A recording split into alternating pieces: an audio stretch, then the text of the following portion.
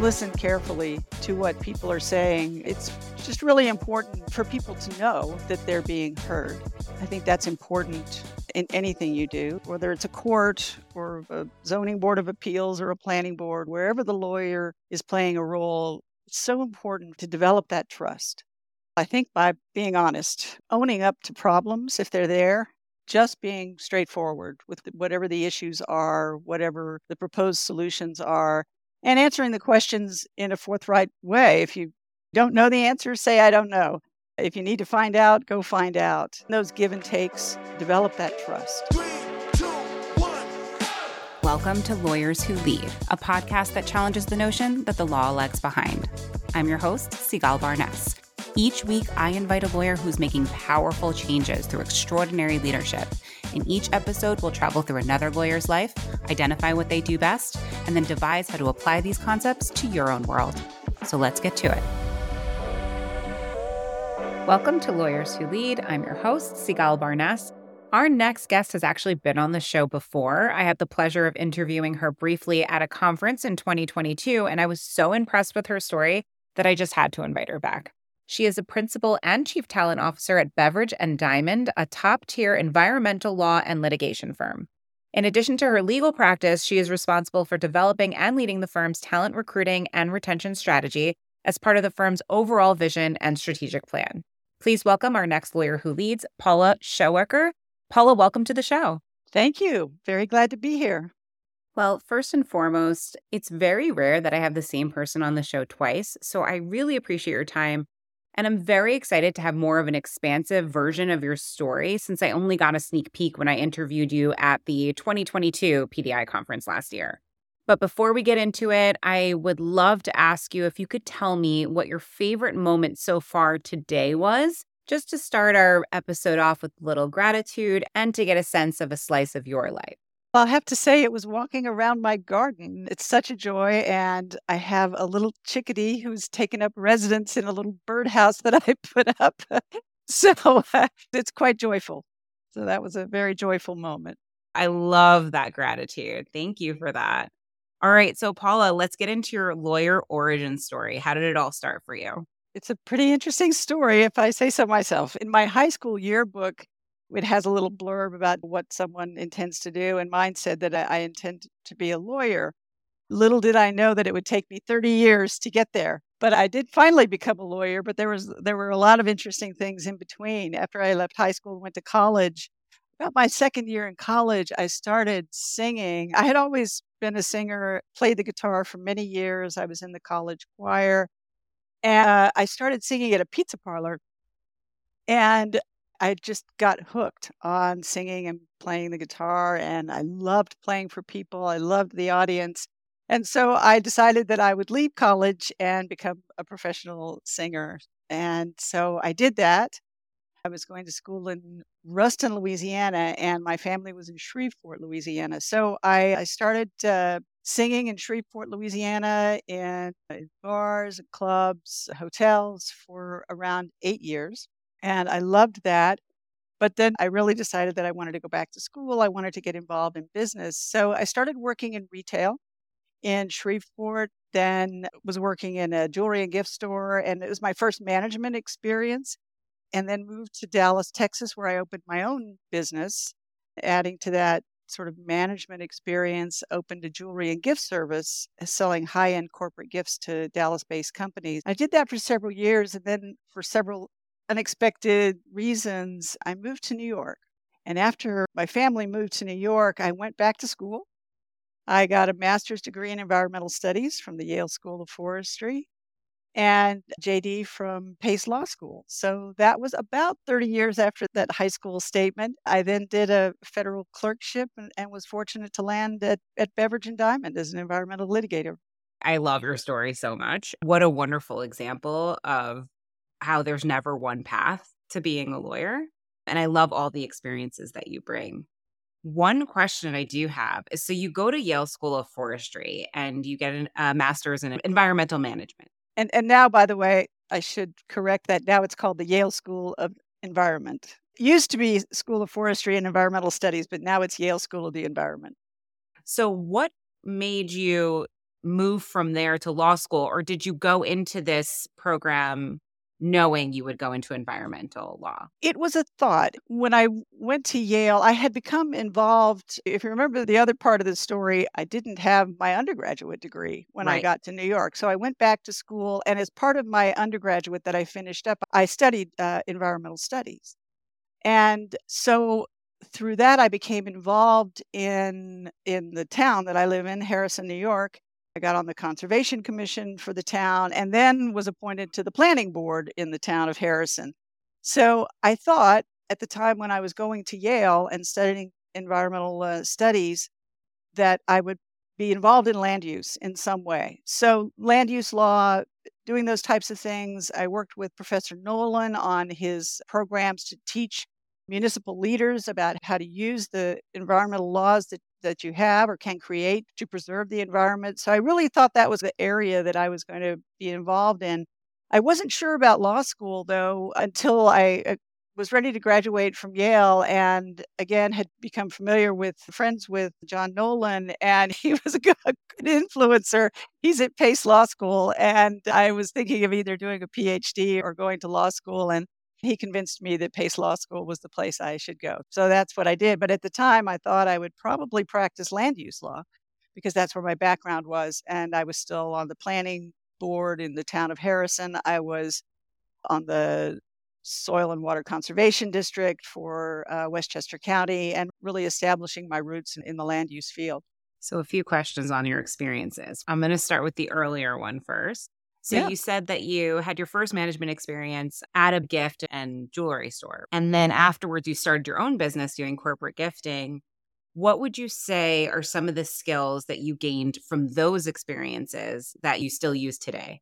I think everyone should have a stint in retail or in that type of business.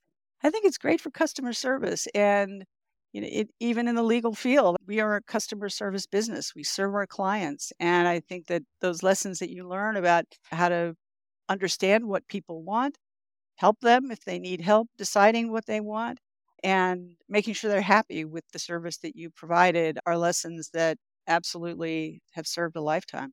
I agree. When I was growing up, I didn't go straight into college. I was a waitress for a long time. So I There you learned go. fairly quickly how to deal with people and do a lot of active listening and sometimes having to deal with difficult people, but also being really grateful for the wonderful people that I encountered. And there's a lot of dynamics there that I think really help interpersonal skills when you work in those kind of environments. Absolutely. Agree. I never waited on tables, but that was actually what I was going to say as well, that everybody should either work retail or wait on tables because it's a great experience and you learn so much from it. 100%.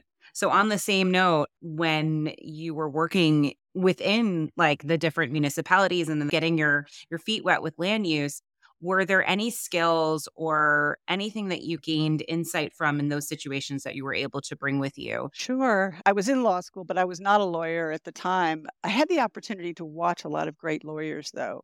And I think that the couple of things really stuck with me through that experience. One was to listen carefully to what people are saying. Disputes come before those boards, problems arise.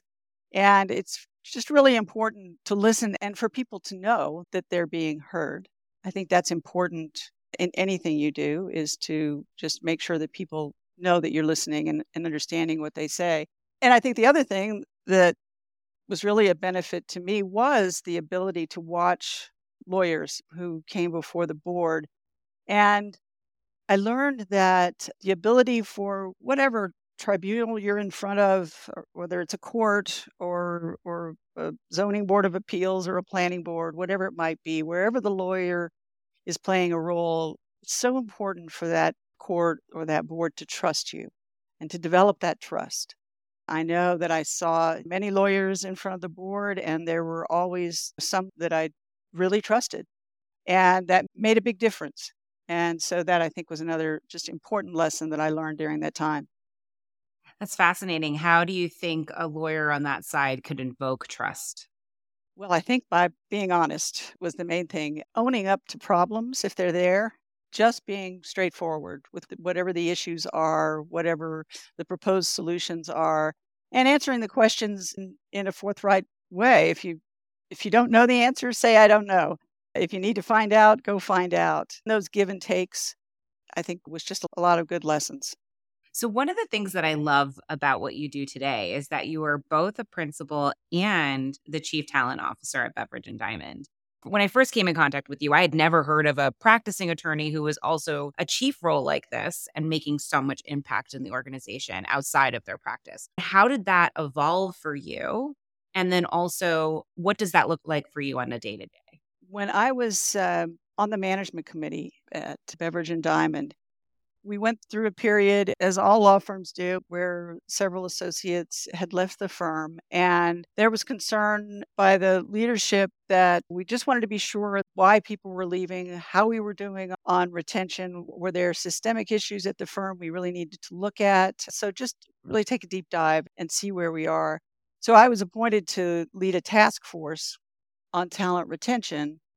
And as part of the recommendation from the task force, I should say, one of the recommendations from the task force was to professionalize some of our recruiting and retention processes and programs. And one suggestion was to hire a chief talent officer. I had no intention of that person being me at all. I thought we should go get somebody who knows what they're doing. About several months after I wrote the report and recommendation on behalf of the task force and the management committee had reviewed it, the managing principal came to me and said, I think you need to be that person. And I said, absolutely not. I'm not that person. You need to go find someone else. But he was quite persistent. As I thought about it more, I thought this is a way to create something, create a position that doesn't exist at the firm. Hopefully, live up to those recommendations that I made in the report and get some of those things done. So I took a giant leap and decided to take on the position. I took on the position in January of 2020. What I do on a day to day changed in March of 2020 when the world went remote because of the pandemic.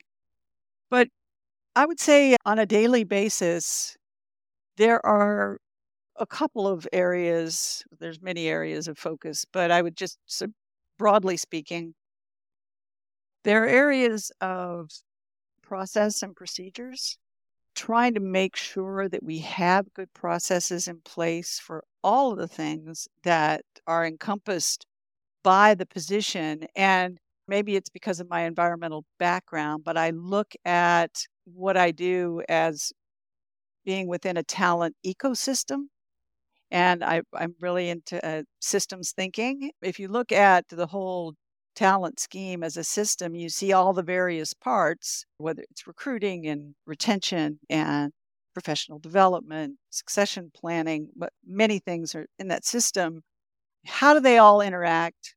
How does one support the other? How are they speaking to each other? So that's what I am always trying to do is look at all those various pieces, make sure that within the firm people are communicating, not undermining one thing by something we do in another piece of that system. One of the biggest parts of what I do on a daily basis is actually connect with the people at the firm.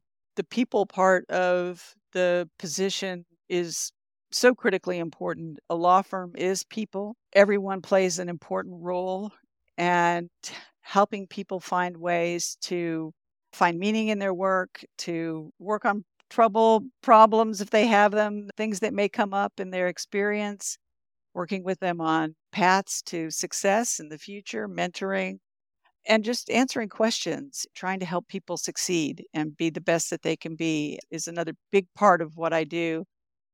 I work very closely with the management committee in our firm. So when there are questions that they have about recruiting strategy or how do we benchmark something, what's going on in the industry, providing that information to firm management is also, I think, a really important role that I play. So someone who might be new to the management committee or someone else doesn't have to always start learning how to find those types of things. Being immersed into the professional development field and finding those resources, I think, has been a great resource for the firm.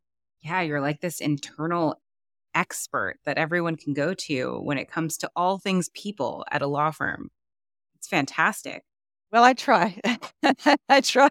We do have an HR person who's really the people expert, and I rely heavily on her too for those HR related issues. But yes, there's always a lot going on. So, can you give me some examples of the programs that you've instituted at Beverage and Diamond, or perhaps some of the pain points that you've helped solve? Sure. A couple things come to mind. One thing that I did was start Beverage and Diamond University, BDU, and to be the infrastructure for all of our professional development and training for staff and attorneys. We had a lot of things that we did, but there wasn't an infrastructure for that, something you could point at and say, that's what we do. And in doing that, I had a lot of fun creating the college atmosphere out of BDU, and we have a little mascot. As time progressed, we've been able to develop a video library of lots of courses, both internal and external.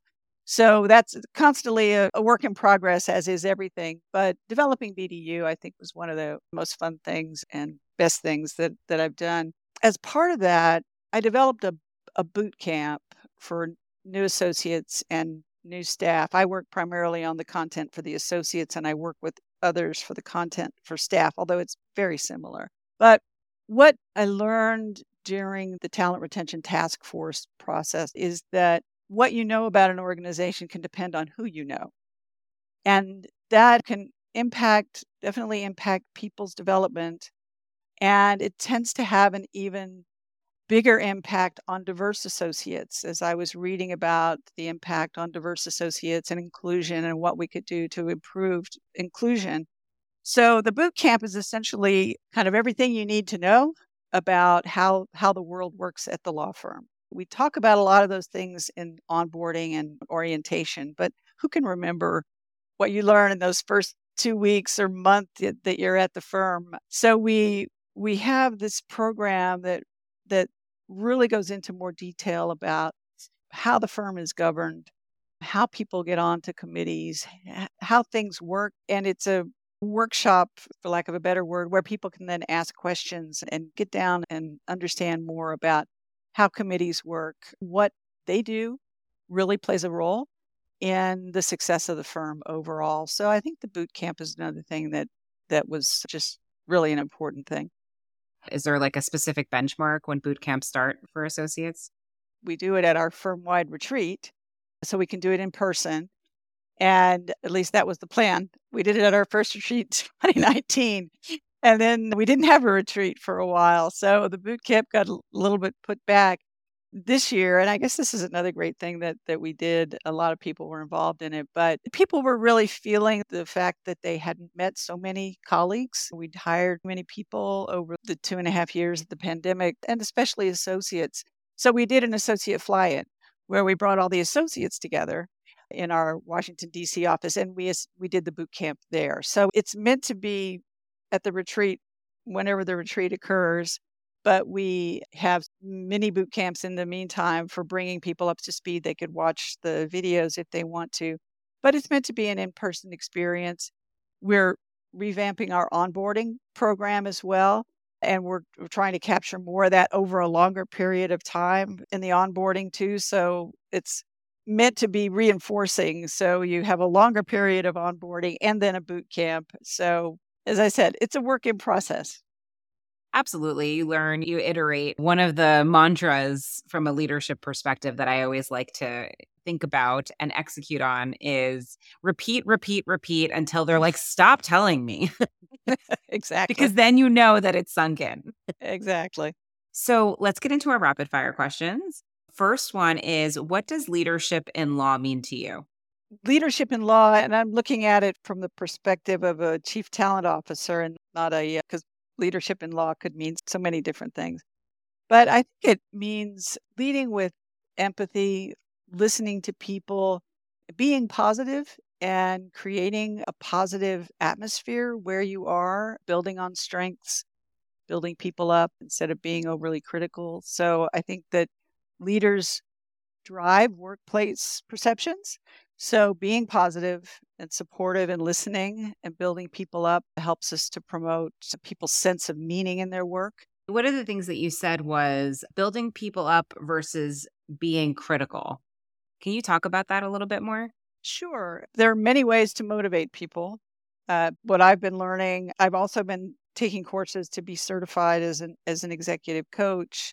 And what I've learned through that process and the other reading that I do is that working with people from their strengths and building them in that way is much more productive and gets much better results for everyone than just pointing out the things that people do wrong. Because just pointing out something that someone does wrong really doesn't give them a path forward.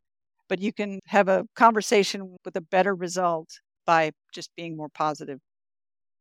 One of the things you said is you're getting certified in coaching. I'm in the process of getting my certification. Is there a certain segment of the firm that you're looking to coach first? I've been talking with leadership and thinking about a coaching program for the firm, talking with people who do that at other law firms. There are other law firms that have coaching programs, internal programs. So I think it's a combination of an internal program focusing on associates first, and then also bringing in external coaches for leadership development and development as well. Still very much in its early stages of development, but I really appreciate what Nalp and others have done to promote coaching as an integral skill and approach to management and law firm life that I think is really important. Excellent. What is something that other lawyers seem to misunderstand about the work you do? Most people don't understand the scope and the complexity of the position because it's hard to explain. I mean, we've been talking about it a little bit here, but there's a lot of detailed things that happen every day that are not visible. There's a lot of work that's not visible. You know, when things are broken, then things are visible. But when things are going along okay, it's invisible, really. You don't really know what people are doing behind the scenes. So actually this year I am going around to our offices and talking more with people about the position to help them understand better the types of things I do and how I can help them and understand better what their needs are and what I can help them with. It makes me think of a friend of mine. She said this once to me. I'll give her a shout out, Sean Salmon. She said, when you look at a ballet, it looks effortless. They're beautiful, they dance, you enjoy yourself. But the time, effort, work that is taken to make something look effortless is astronomical. So Yeah. when things are running really smoothly, even though it's not visible, it means there has been an immense amount of work done to make it look effortless. That's right. I agree. Yes. If there was one thing you could change about the legal industry, what would it be? I think the one thing that I would love to see is the profession increasing well-being and wellness within the profession, instilling practices in the profession that support wellness. It can be a very stressful profession. I think having positive and empathetic leaders is a really good start to increasing well-being within the profession. Leaders certainly influence culture, and culture influences the quality of life and wellness. What that will take to increase wellness and well-being, I'm not sure what the answers are, but that would be something that I would love to see would be just a less stressful position because it is fantastic. It's a wonderful career. It's very exciting, very intellectually stimulating, and I just wish we could work out the work-life balance. What is a piece of practical advice you can give to our listeners? These are leaders and future leaders in law. I think this might follow on my other answer about one thing I could change. And the one thing that I think that leaders can do for themselves is take care of themselves because you're going to be in a much better position to help others if you're feeling okay yourself. So it's much like caregivers who are busy taking care of others and tend to not take care of themselves. Really important to step back, take care of yourself, make sure that your mind has and you have space to feel well, and then I think your best self to your work, to the people you lead. Well, you just gave me the best segue to the next question, which is what do you do to take care of yourself? What do you do for self care? I still sing and play the guitar, so that is something that is always like a little mini vacation and still very meaningful for me. My sons are both musicians as well, so playing with them is fantastic. I play golf. Golf is something that I really enjoy. So I can't do that every day by any means. It takes too long. But I do that whenever I can and get out and enjoy just beautiful places on the golf course. I love the field of what I do, so I'm constantly reading books on leadership and positive psychology, coaching, those types of things. So intellectually, that's another sort of vacation for me. I just love to dive into those things and think about them. So all those things. And then I have a little dog. I'm showing her to you now. Yeah, our listeners can't see, but Paula Right. just lifted the most cute, puffy. She's a little Pomeranian. Her name is Harper. Oh my God, Harper is adorable. I wish everyone else could see Harper right now. I also love this image of you singing and playing guitar with your sons. I think Yeah. that's fantastic. And, I'm not going to hold you to it, but if I bring my guitar to the next conference, maybe there's a session. I don't know. Hey, let's do it. Maybe there's a podcast where it's just me and you singing and playing guitar. Who knows? Why not? I'm game. Wonderful, Paula. Thank you so much for being on the show. If anyone wanted to reach out or connect with you, what's the best way they can do that? They can reach out through email at pjs@bdlaw.com. Wonderful. Thank you so much for being on the show, Paula. Thank you, Sigal. It was a pleasure. Thank you, leaders and future leaders, for listening today. We have a new guest every week, so don't forget to join us next week. If you enjoyed this episode, subscribe or follow us anywhere you listen to your favorite podcasts. You can also follow @LawyersWhoLead on social. Let's celebrate and continue to build a community of leaders in law together. Lawyers Who Lead is made possible by Lawline, the leading online platform for lawyers who want engaging, relevant CLE and professional growth content. For over 20 years, Lawline has helped hundreds of thousands of attorneys level up by providing award-winning courses in hard-to-find areas and high-demand fields. They have so many courses to choose from that are actually really interesting to listen to and watch. That's why Lawline's rated the highest in the industry, with almost 5 stars and over 1,000 verified reviews on Trustpilot. Lawyers Who Lead listeners get $100 off Lawline's unlimited annual subscription, which means you can take as many courses as you want for a really good price. Just visit lawline.com/podcast to get the special offer. Check out Lawline for the best content for leaders and future leaders in legal.